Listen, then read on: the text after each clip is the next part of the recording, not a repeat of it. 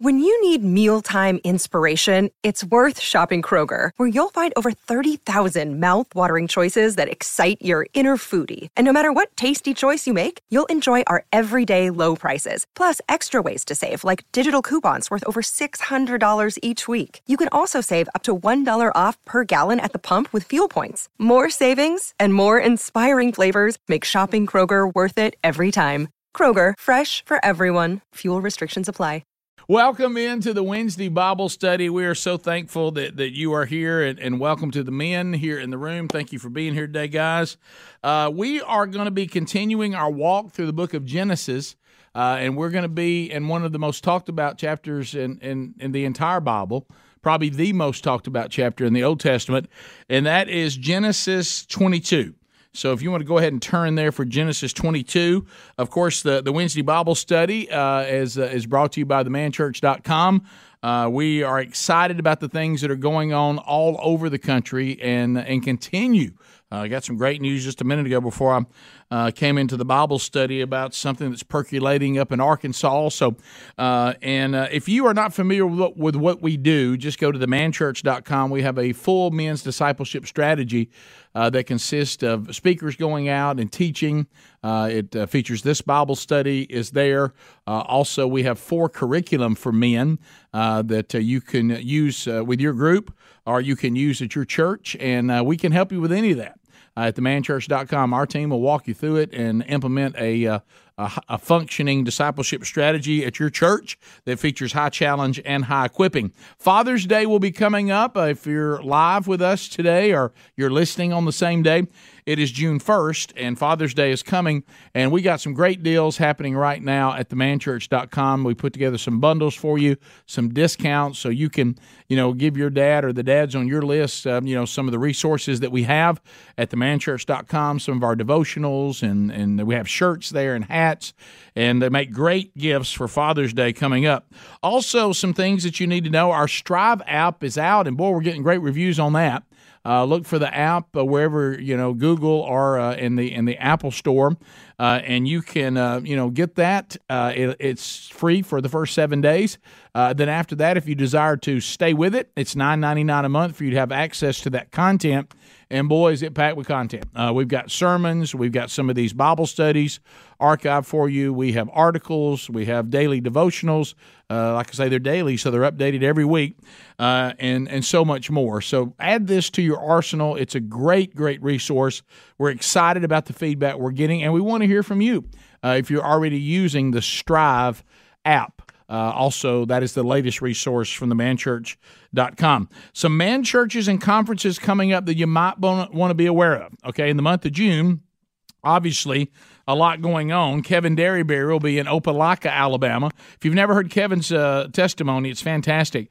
They're 3 years into our discipleship strategy at First Baptist Church, Opelika, Alabama. June 16th is their next man church. That'll be the next gathering, and they're going through our 3rd curriculum right now. Kevin Derryberry, your speaker. On June the 18th, kicking off the men's discipleship strategy and their curriculum will be Homewood Church of Christ in Homewood, Alabama. That's a breakfast on Father's Day weekend. Brian Gunn will be speaking there. Scott Dawson will be at my home church. We're also doing a breakfast on Father's Day. That's our next gathering.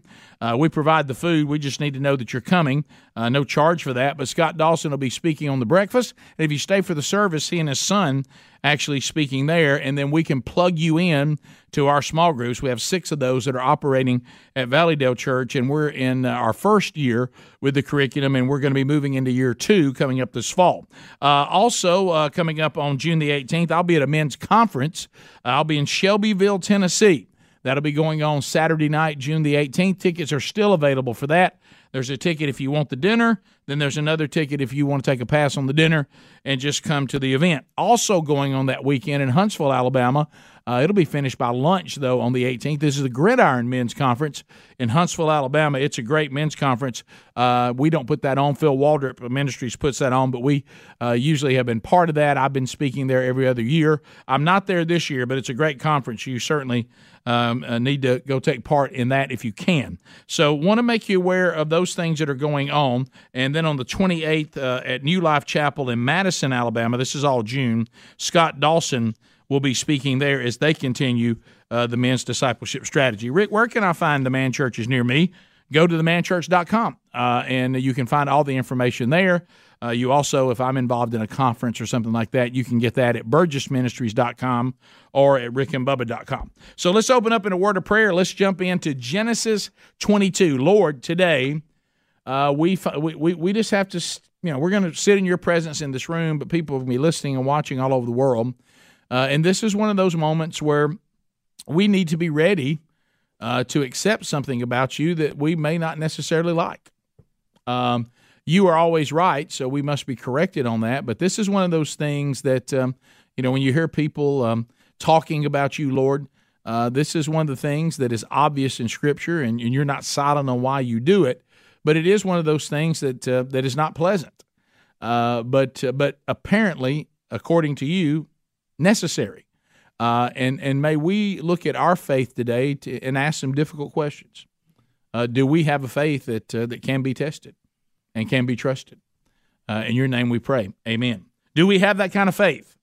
Genesis 22 is the greatest test of all in Abraham's life.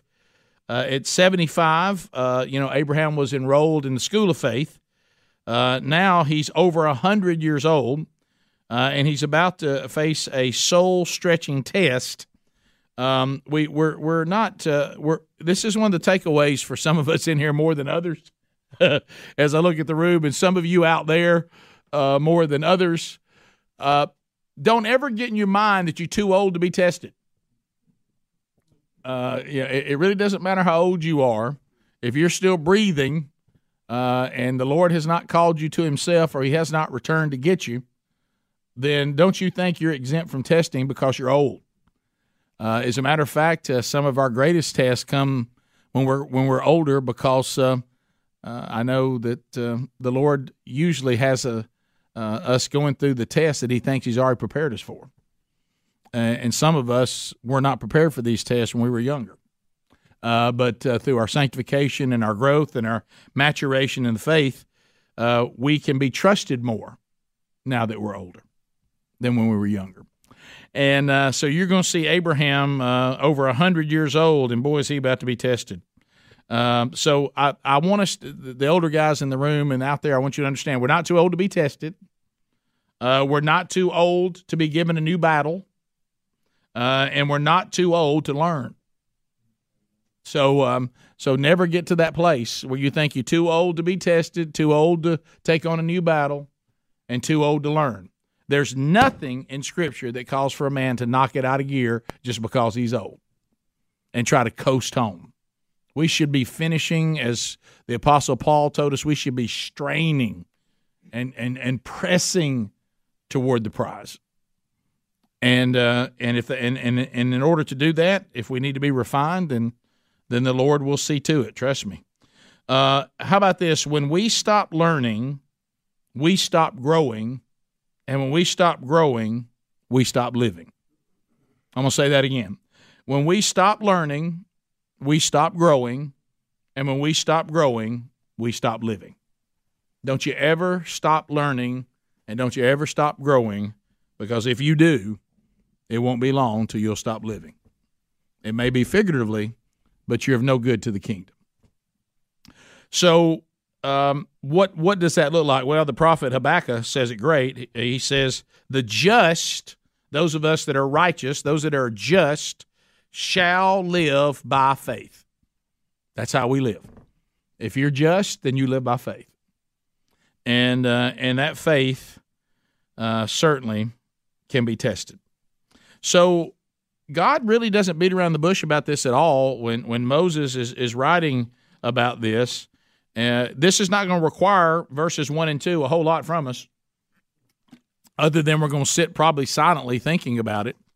Because here's what the Bible says, the Word of God, in chapter 22, verse 1 and 2. After these things, now we don't really know the time frame on that. We can see in this that Isaac, who has been promised to Abraham, is here. We know about that. We talked about that last week. But apparently he's old enough to carry wood. So we assume, and many of the people think, the theologians, they believe he's probably a teenager. somewhere like that. He's not a tiny little boy, but he's also not a man. He's probably somewhere in between, kind of a young man. They believe this is probably anywhere from 10 to 15 years later, something like that. So after these things, now keep in mind that means that Abraham has had this boy for a while now, and they are connected. After these things, God tested Abraham. All right, so let's just land there for a minute, and you don't have to wonder this anymore. There's more places than this in Scripture, but this is as frank and as straightforward as you can see. If someone ever says, well, does God test us? Yes. Now, he does not tempt you. And that's I had to make that correction the other day with a young man that I'm kind of mentoring. He kind of confused the two.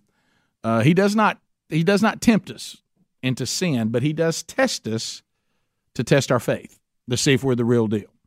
And we know that. Why? Because verse 1 says, after these things, God tested Abraham. Doesn't say the adversary tested Abraham. Doesn't say other people tested Abraham. It says God himself tested Abraham and said to him, Abraham. Now, I don't know if your Bible has this, but mine has an exclamation point there. So God's not subtle about trying to get Abraham's attention here. And he said to God, here am I. And then verse 2, he said, take your son, your only son Isaac, whom you love, and go to the land of Moriah and offer him there as a burnt offering on one of the mountains of which I shall tell you. Come again? So we have God gets Abraham's attention. I love that he wants to know, first of all, if I got your attention. Yes, you do, Lord. And then what I love about how God lays this out, he takes everything that Abraham is probably going to say.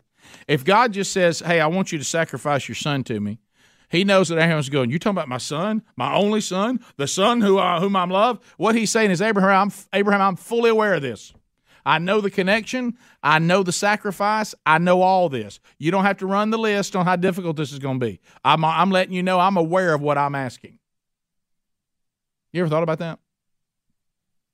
Whatever God has used to test you in your life, he is not ignorant to what he's doing. He knows exactly what he's doing. And he also knows why he's doing it. And he's really not silent in Scripture. I don't know how many of you were here in the Bible study. This is not quite testing, but usually test does involve some suffering. But we actually did a standalone Bible study here, and you can go find it if you weren't here for it. And it's simply called Why Do We Suffer?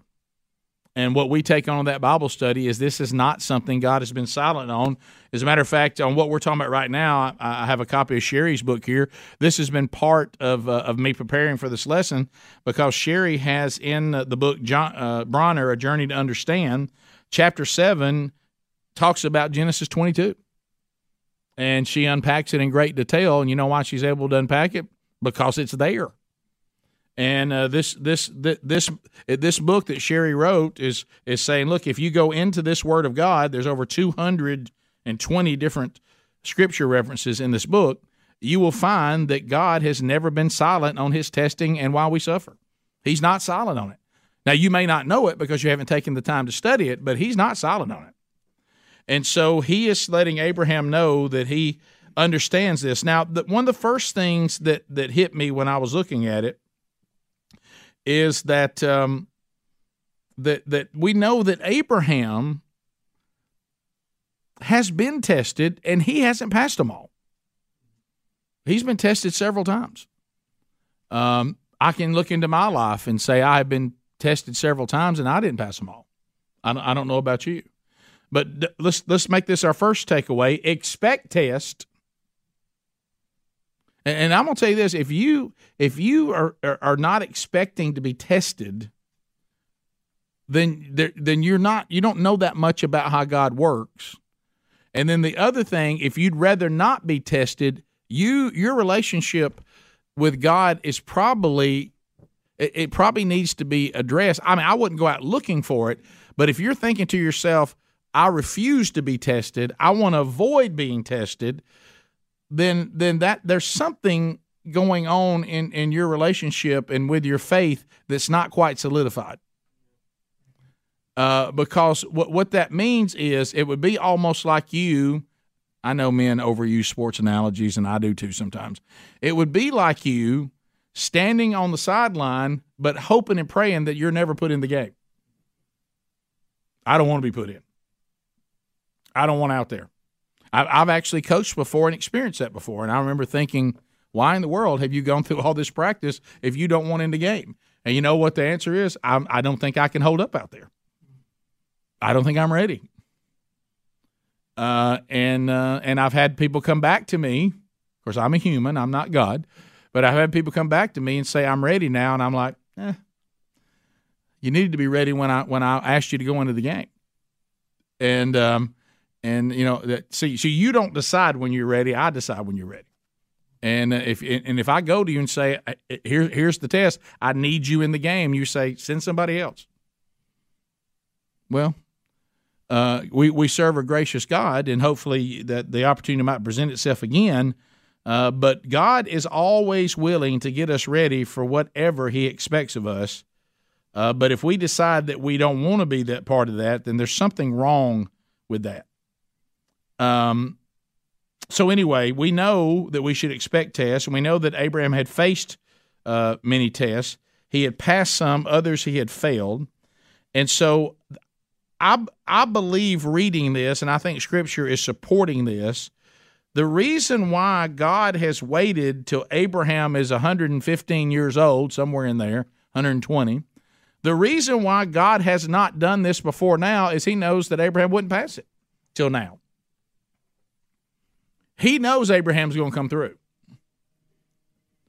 And this is a refinement of Abraham, and for God to be glorified, because God has said, this is the guy that I'm going to produce this line that's going to lead to Messiah. This is the line that's going to go to the ultimate redemption, and you're going to see the foreshadowing in this of God and His Son. There's a foreshadowing here that God is certainly saying something that's going to be thousands of years down the road, and He's screaming how this is going to be done.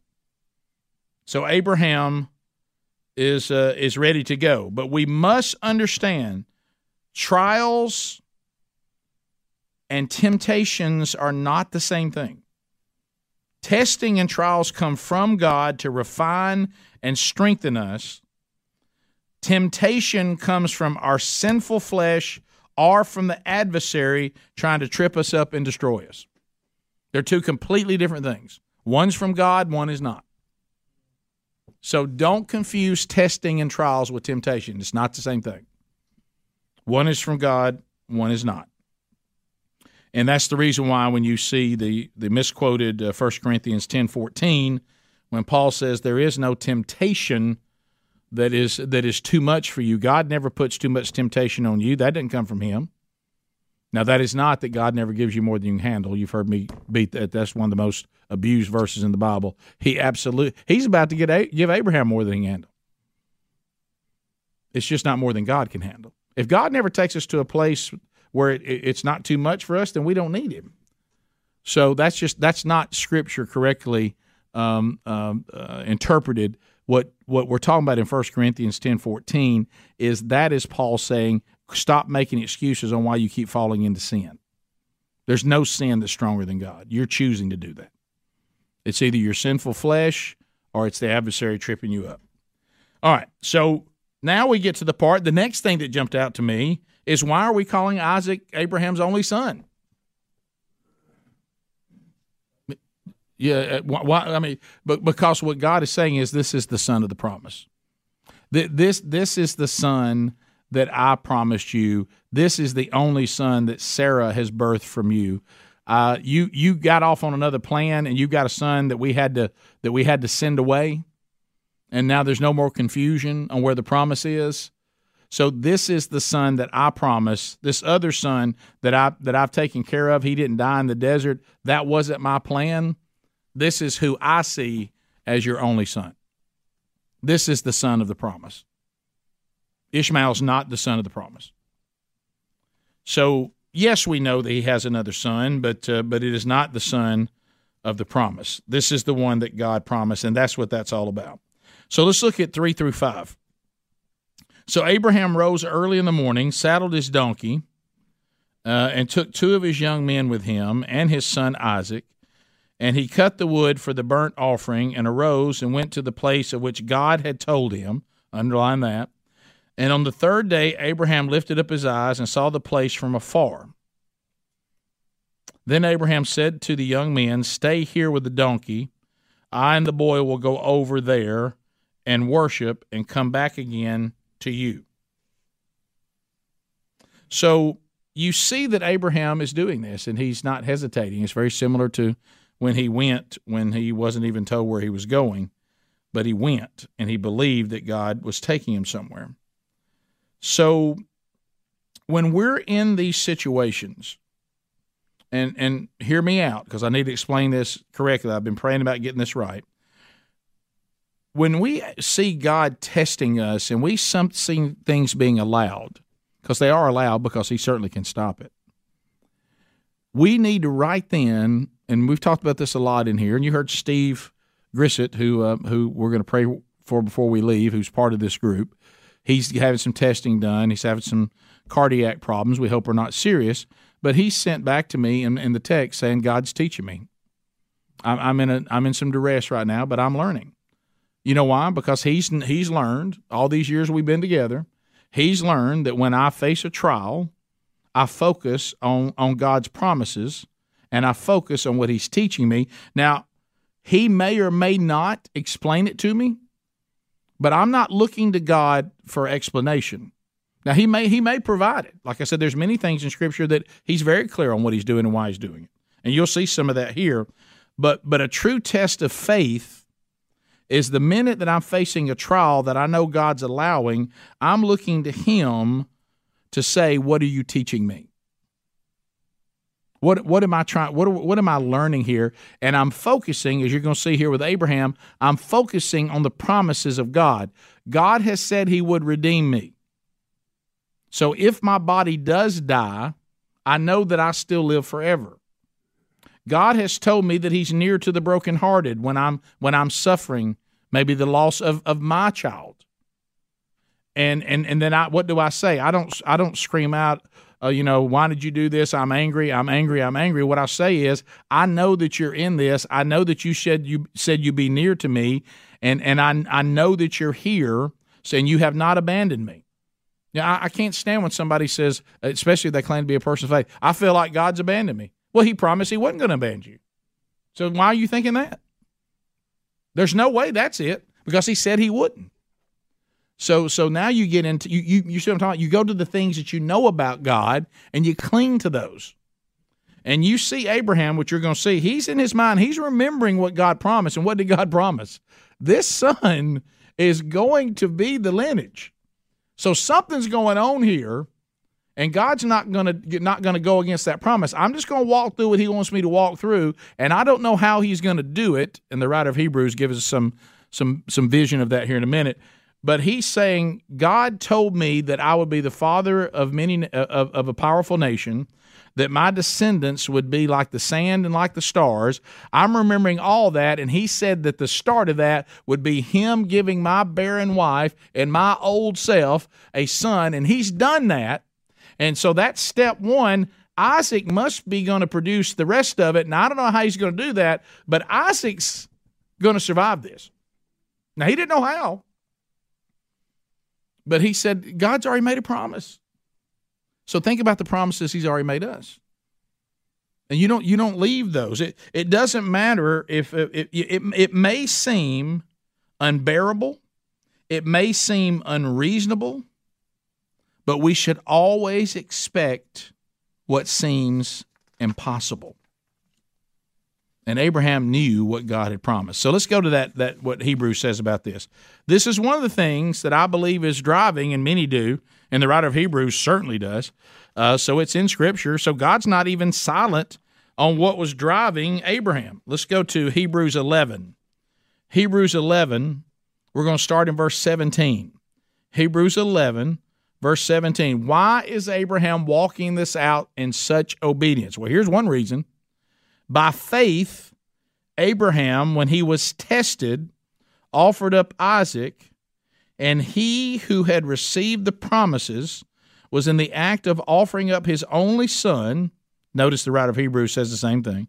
In 18, of whom it was said, though Isaac shall your offspring be named, through Isaac, shall your offspring be named. Now remember, what was the promise? Through Isaac, your offspring will be named.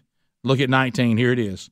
He considered that God was able to even raise him from the dead, from which, figuratively speaking, he did receive him back. So Abraham's thinking, maybe if he wants me to sacrifice this son, I will. You know what else he's thinking? Only the pagans offered human sacrifices. Any time that you took your firstborn, you consecrated him to the Lord. If you were not a pagan, they did that figuratively through animals. They didn't literally put their children on the burnt offering. So Abraham's also thinking, this is not God's people that do human sacrifices. So you know all this is going through his mind, but what's great is he doesn't sit there and refuse to go and argue and say, well, now, wait a minute. And that's the part that gets me on the faith. Wait a minute. Isaac's supposed to produce my offspring. What are you talking about? Human sacrifice? You don't allow human sacrifice. What are we talking about? He didn't argue. He just said, I'm going about what God told me to do, and I'm just going to see how he works this out. Now, that's faith. That's a tough step of faith right there.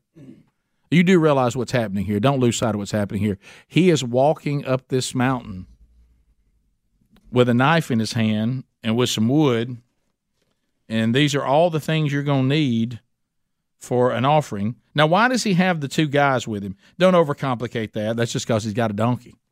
He needs some help up there. Somebody's got to watch the donkey. And notice that Abraham says to his servants, he says he's going to go, and the boy's going to go with him. And what does he tell them? And they'll both come back after they worship. He's already telling them the boy's coming back. He didn't know how. You have that kind of faith. He knows that God is going to work this out, and so he didn't know when. He did not know how, and right now he doesn't really have the why.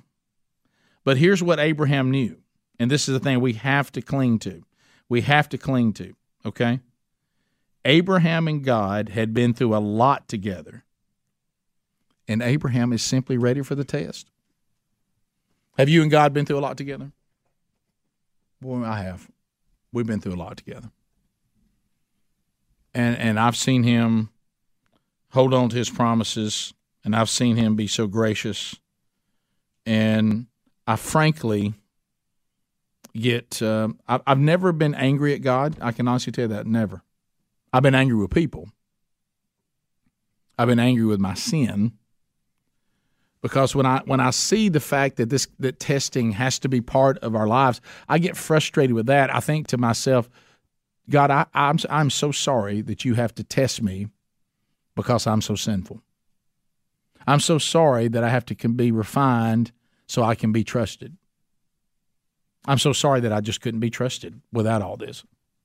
I can tell you this, the trials and tribulations that I've been through, there are things that have been accomplished in my life and things that have been accomplished in others that just weren't going to be accomplished any other way. There's certain things that you're preparing for and you go, I really don't want to do this. And you know what you say? But if you don't do this, you won't be able to do it. I don't really want God to bury one of my children. In order to do what I need you to do, you're going to have to. I don't really want to be real sick. I'm sorry. You're going to have to be in order for me to accomplish in you what must be accomplished. I don't want to be here. I don't want my spouse to die first. I'm sorry. In order for me to do what I have to do in you, she's going to have to, or he's going to have to. I don't want to get real old and not know where I am. I'm sorry. You're in a fallen creation and your body's dying, and when you get to where you don't know who you are, I'm going to draw you to me because you won't know what's going on, but you're going to impact members of your family, and I'm going to draw them to me through you being an old man that needs to be helped, and I'm sorry, that's the way it has to be done. Can you get to where you're like that?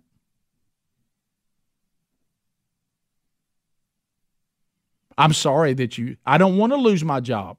I'm sorry. This job is in my way. You can't be who I need you to be with this job. I'm taking it away from you.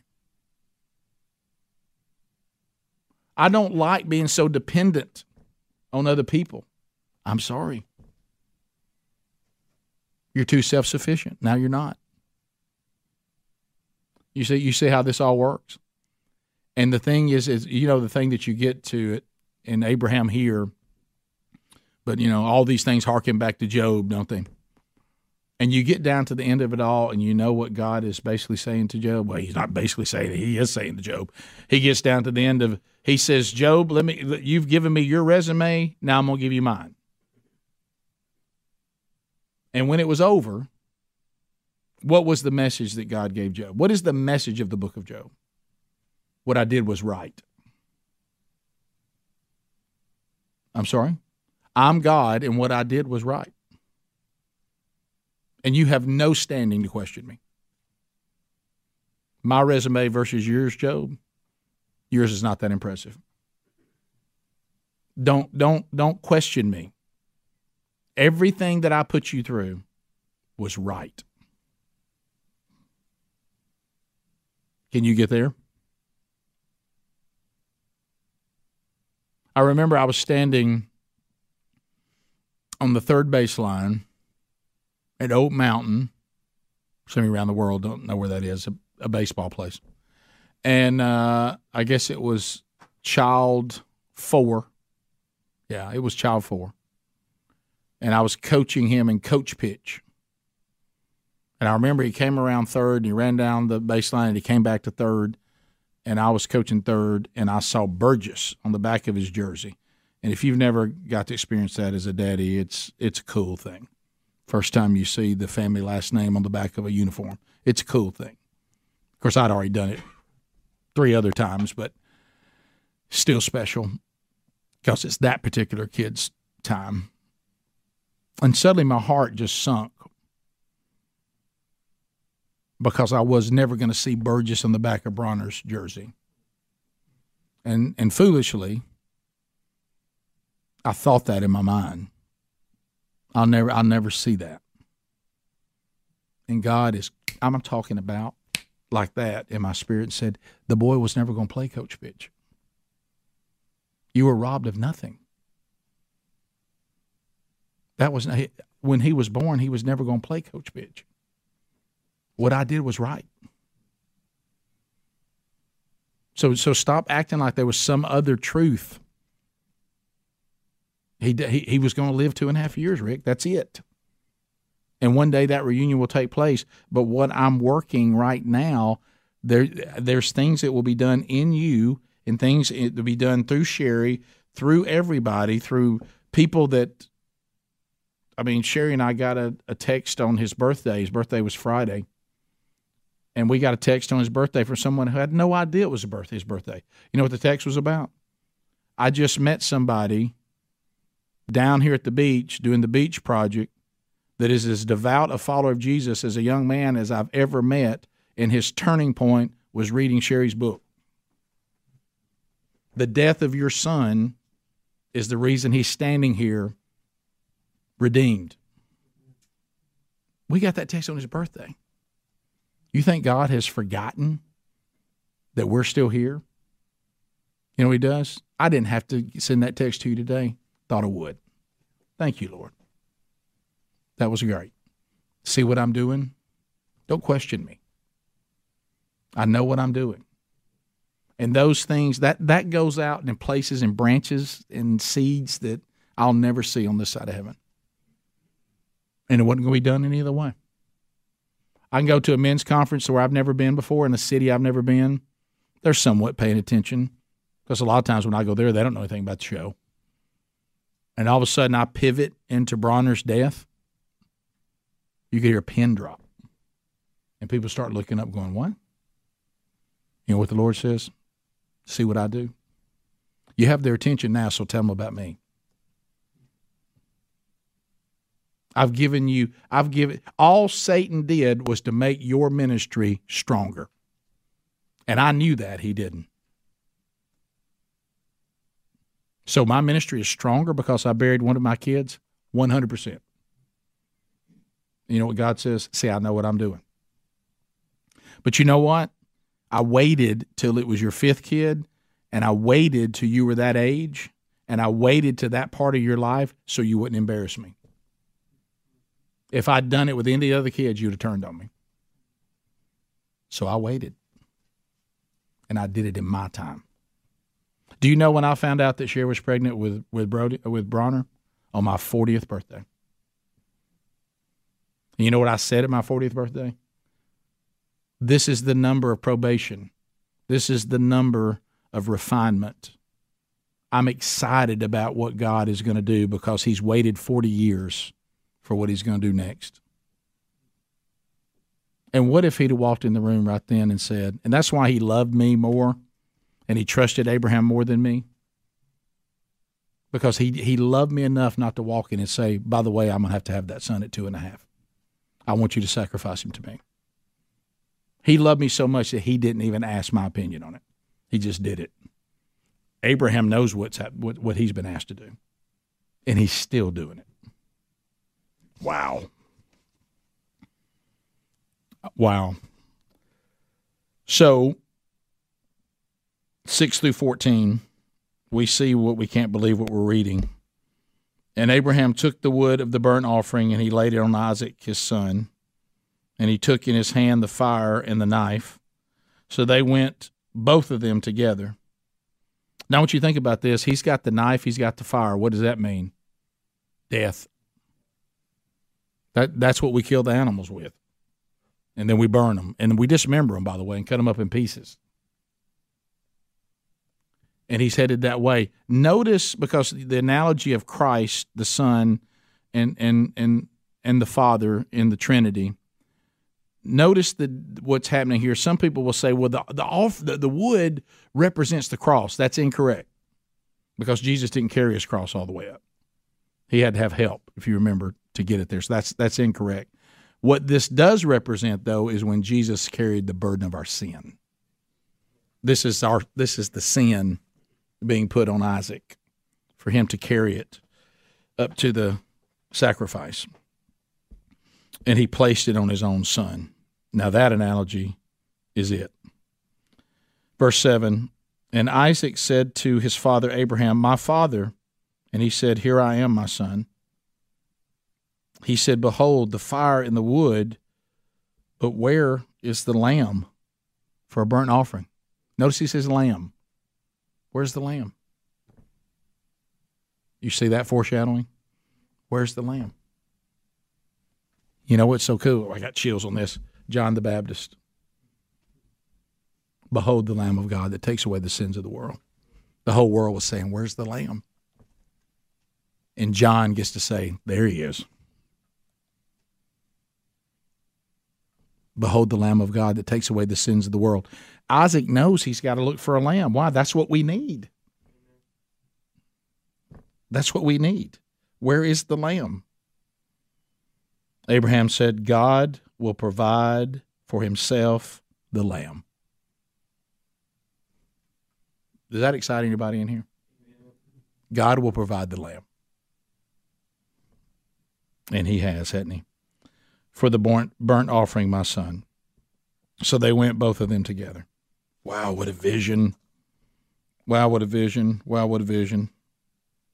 So here is Abraham rolling up that mountain, completely confident that God will provide and meet every need. Every need. Let's turn to Romans 4 real quick. Let's go to Romans 4. Romans 4, look at this. Paul talks about this moment. And if you've never seen our study of Romans, it's available on the Strive app or available at burgessministries.com if you want to listen to it there. Verses 19 through 21, listen to what Paul said.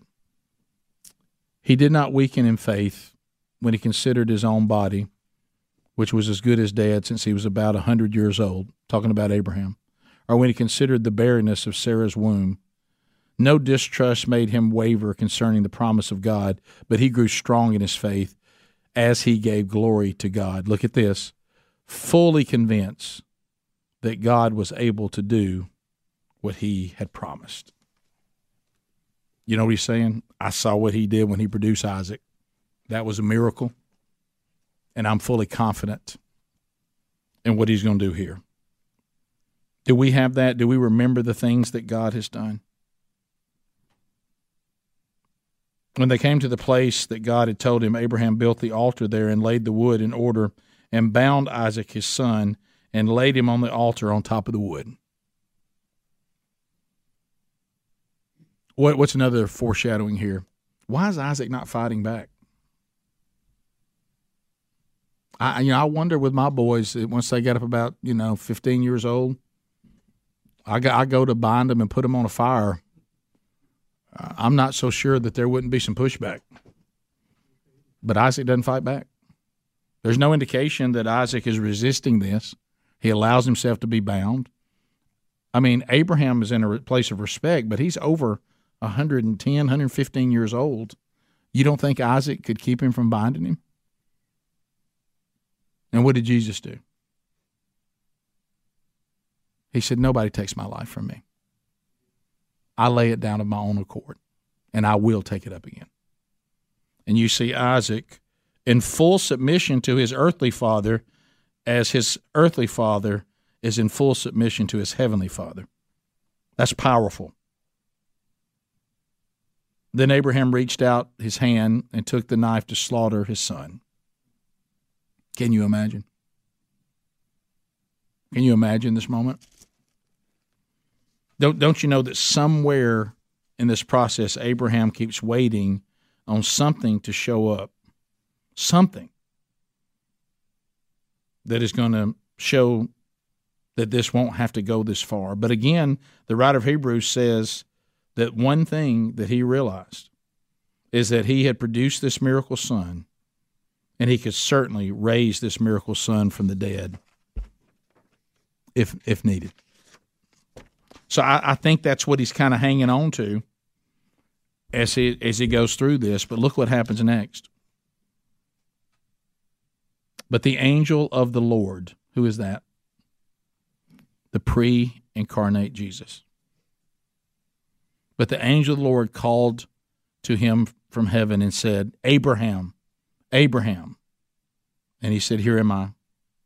He said, do not lay your hand on the boy or do anything to him. For now, because if you don't think that this is Jesus pre-incarnate, notice how he refers to himself. Don't lay your hand on the boy or do anything to him, for now I know that you fear God, seeing you have not withheld your son, your only son, from me.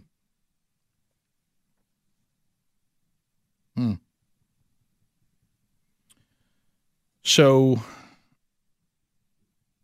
when you look at what happens here, you see that the way Abraham is shouted at by the angel of the Lord, it's loud and it's to stop what's taking place. And the thing that I kept asking myself as I was looking at this is this line right here. For now I know that you fear God, seeing you have not withheld your son, your only son, from me. Is there anything in our lives, anything,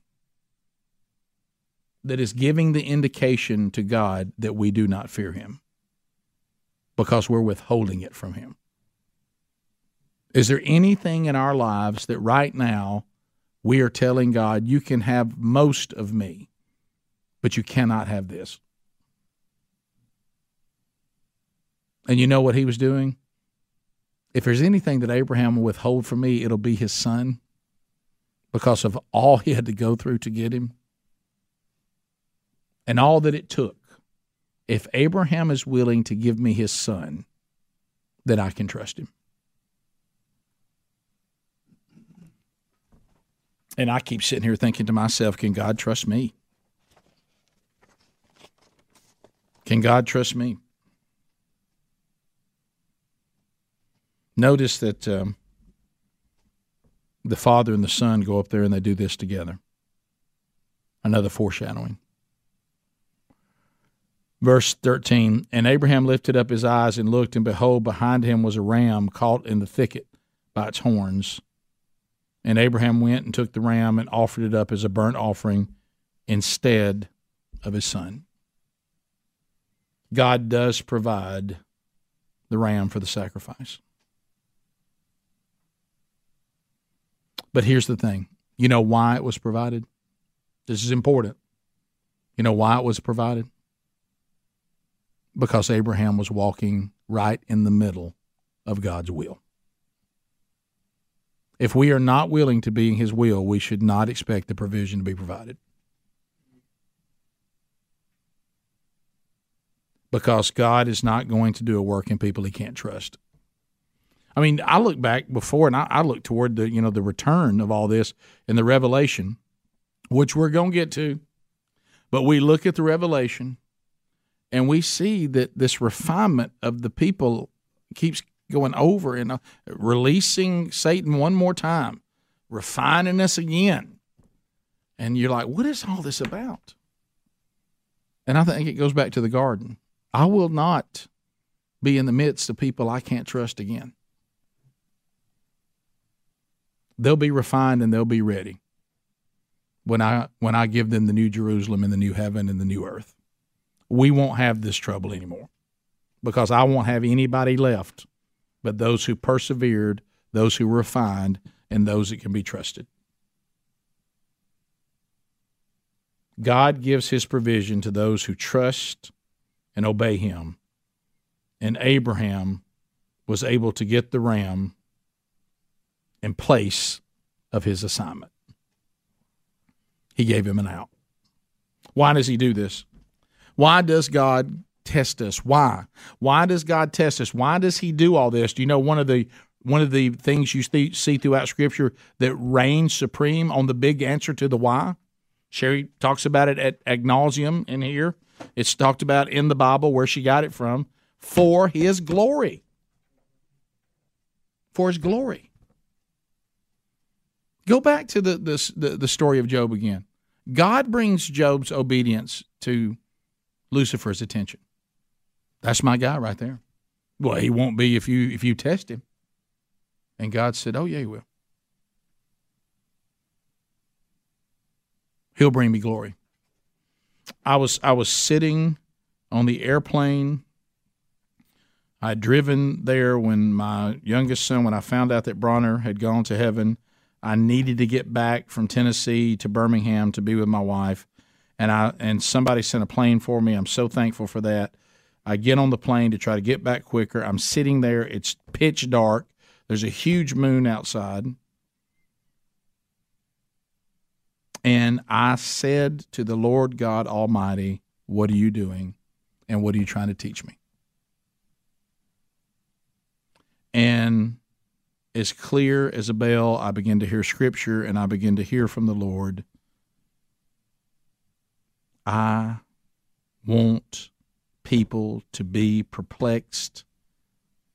I want all that think you're going to turn on me right now. And when you don't, and I will empower you, you will not turn on me. And when you don't, I will be glorified. And I expect to be glorified. We're going to wipe away all this name it and claim it thing people are saying, that somehow they don't know the stuff you've been through, but they somehow are seeing this as one of these stories where you reject me, You got your little radio show. You turn to me and you submit to me. I take all the garbage you've done. I redeem you. I give you this wonderful wife. I begin to give you all these wonderful children. I've redeemed the problems that you've brought on yourself. And now that I've taken this platform and this show that I've given you, it's beginning to grow. You're getting more money than you've ever thought of coming from small town Alabama. You're looking around. It's blessing after blessing after blessing after blessing, and that's why they think you love me. And we're going to correct that.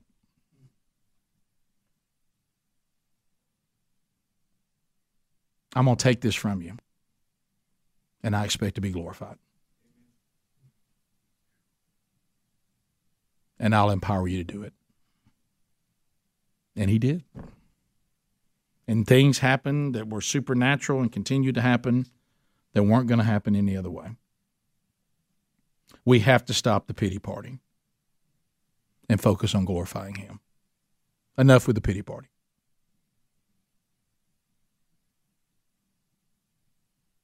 This is not heaven. This is not how it's going to be. We need to think about the refinement, and we need to be thinking about passing the test, not trying to avoid the test, but passing it. My wife, y'all have heard me say this, some of you, but some of you new guys, I'll tell you, I was terrible in school. Terrible. I don't know how I ever got out of school. But I never studied. I didn't do the work. I didn't like school. So I didn't have the discipline. I didn't, and I remember telling my wife one day, because she was a great student, and I said, man, I just struggled with tests. I just never did real well with tests. You know, how profound. She said, honey, all tests are hard if you don't prepare for them. You can't pass a test you didn't prepare for. No wonder it was difficult. You didn't get ready for it. And we need to be concentrating on his refinement. We need to be thinking, when we're in difficulty, how can I honor the Lord versus how can I get out of this? I'm going to say that again. When we're in difficulty, we need to be thinking about, first, how do we honor the Lord, not our first thought being, how in the world can I get out of this? Let's look at John chapter 8. Matthew, Mark, Luke, John. I know this is not a popular message today, but it is biblical. And we got to see God. Verse 56. And look at this. Man, this is good. Think about all the things that we've seen in the images. Here is Jesus himself. And we went through this when we studied John. He is talking about Abraham. And you know what he said? Your father Abraham rejoiced that he would see my day. He saw it and he was glad. God's going to provide the lamb. And Abraham rejoiced at the thought of that. Your father Abraham rejoiced. How can y'all reject me? Your father Abraham rejoiced at the thought of me. Because he was there with Abraham when all this took place. And he is the ultimate lamb. Abraham rejoiced at the thought of the arrival of Messiah. So if you look at the narrative, and I'll walk through the rest of it, Abraham called the name of the place, the Lord will provide.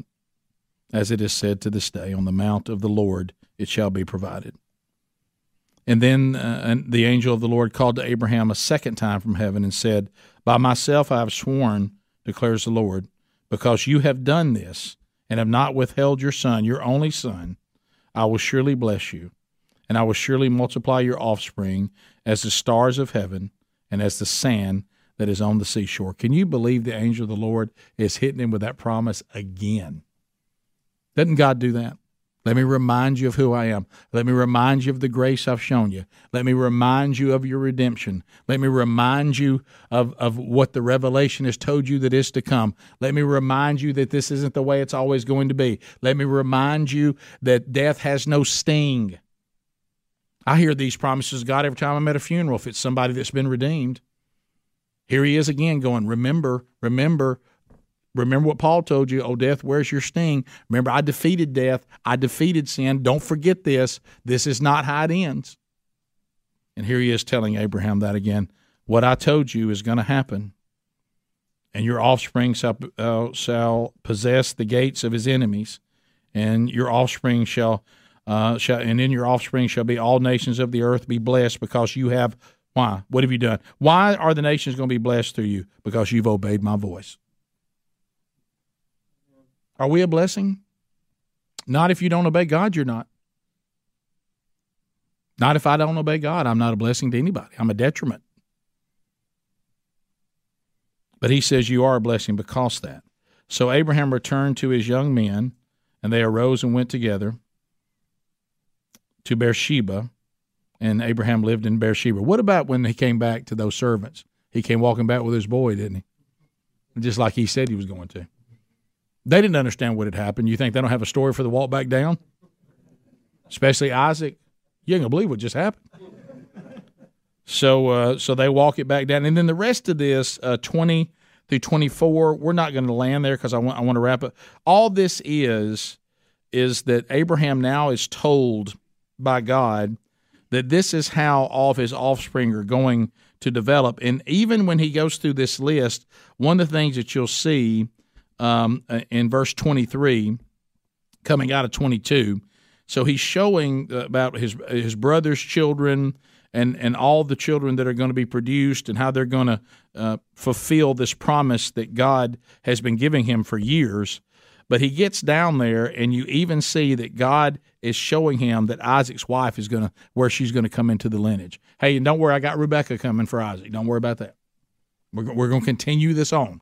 Isaac's going to produce offspring, and he's going to get Rebekah, and we're going to go through that deal as well. And so all the rest of that is now God is saying, and this is how it's going to go. I will fulfill this promise.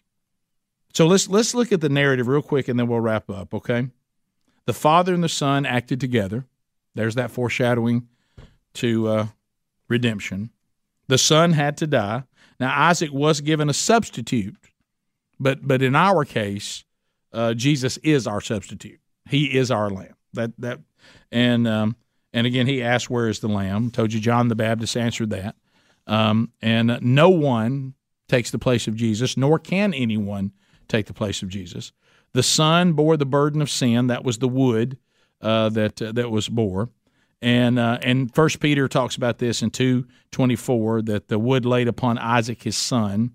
And listen to what he said in verse 6. The Lord hath laid upon him the iniquity of us all. And that is, of course, coming from Isaiah 53:6. The fire consumed the wood, God's judgment against all sin. The wood was consumed. And that shows the sufficiency of Christ.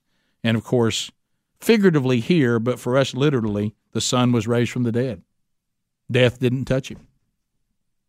Isaac didn't literally die, but he was removed from certain death. And then we look forward to what God has for us, a new approval from God. I like this, and we'll close with this. God's promises never shine brighter than in the furnace of affliction. That's Charles Spurgeon. Say that again. God's promises never shine brighter than in the furnace of affliction. Wow. As we close out today, we'll just ask the question we asked at the beginning. Can we be trusted? Can we be tested?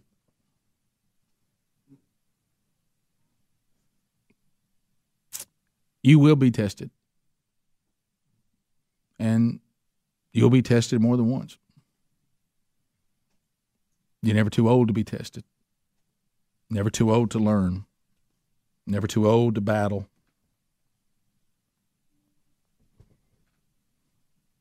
Are you ready to look at your afflictions and your trials, not your temptations, but your trials, and shift to ask the question, God, what are you teaching me? And I don't understand the situation I'm in right now, but I know who you are, and I know the promises, and I've seen you come through, so I know you're going to come through again. I don't know right now how you're going to do it, but I know you will. Let's pray. Lord, thank you for today. Thank you for this powerful message. Be sure and pass along to Abraham our thanks. And we look forward to the time that you bring us into your place, and there we are with all these people that you've used, flawed, messed up people just like us. May we never say that you can't use us. There's nothing wonderful about us, but there's something really, really wonderful about you. Lord, I pray for those that this is the day that maybe they see you in a way they haven't before. And if you're in that situation, please reach out to me. Rick@BurgessMinistries.com. If I can help you in any way, I'm happy to. And thanks to all of you who have taken time to watch or to listen to this today or to be here in the room. Lord, thank you. Thank you for your mercy, your grace. And Lord, yes, thank you for your refinement. In your name we pray. Amen. Thanks for being with us.